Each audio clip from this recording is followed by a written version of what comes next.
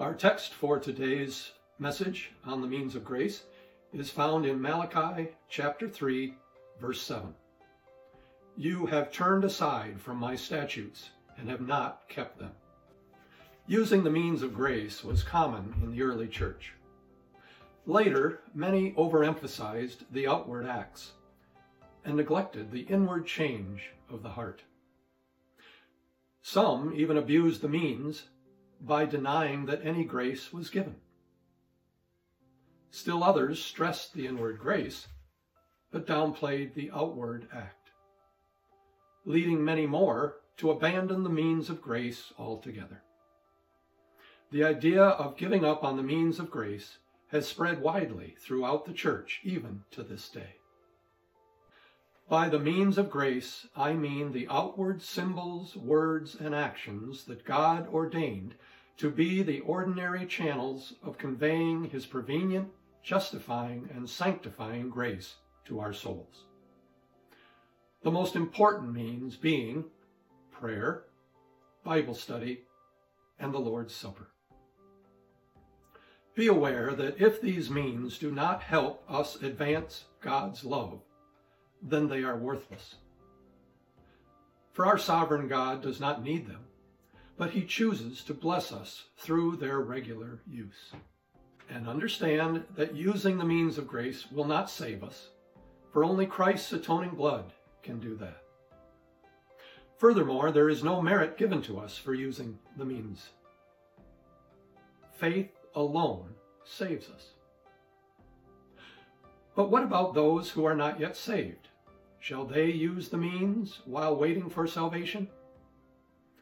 The Bible clearly instructs that all who desire the grace of God should use all the means available, particularly prayer. For if we ask in prayer, we shall receive the Holy Spirit. The Lord wants us to pray and not lose heart. From Jesus' parables, we see that he wants us to pray persistently. Also, when we pray in secret, God will reward us. Prayer is for everyone, including the believer and the seeker. Another important means is studying the Bible. This will lead us to true wisdom.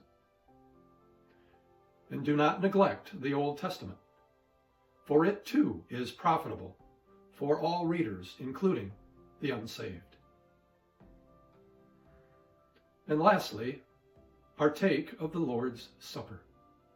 But be sure to examine yourselves first. The Lord's Supper is a standard, clear way of receiving the grace of God.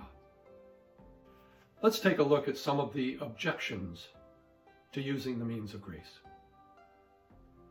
For some say, we will put our trust in the means for salvation. No, salvation is by faith in Christ alone. But using the means is works righteousness. No, the means are God's ordinary way to bless his children. Well, the only means is Christ. No, Christ is the cause of this grace. Well, the Bible says we are to wait on God and do nothing else. No. It says to wait and observe his commands. The Bible says stand firm and nothing else. No. It says stand firm and obey his commands. Why submit to regulations? We're free. The Apostle Paul was speaking of the Jewish law, not the means of grace. There is a typical pattern of using the means of grace to come to faith in Christ. It begins with an awareness of sin, searching the Scripture, praying for help, and partaking of the Lord's Supper, all moving the seeker closer to faith. We believers can help support the unsaved through this process.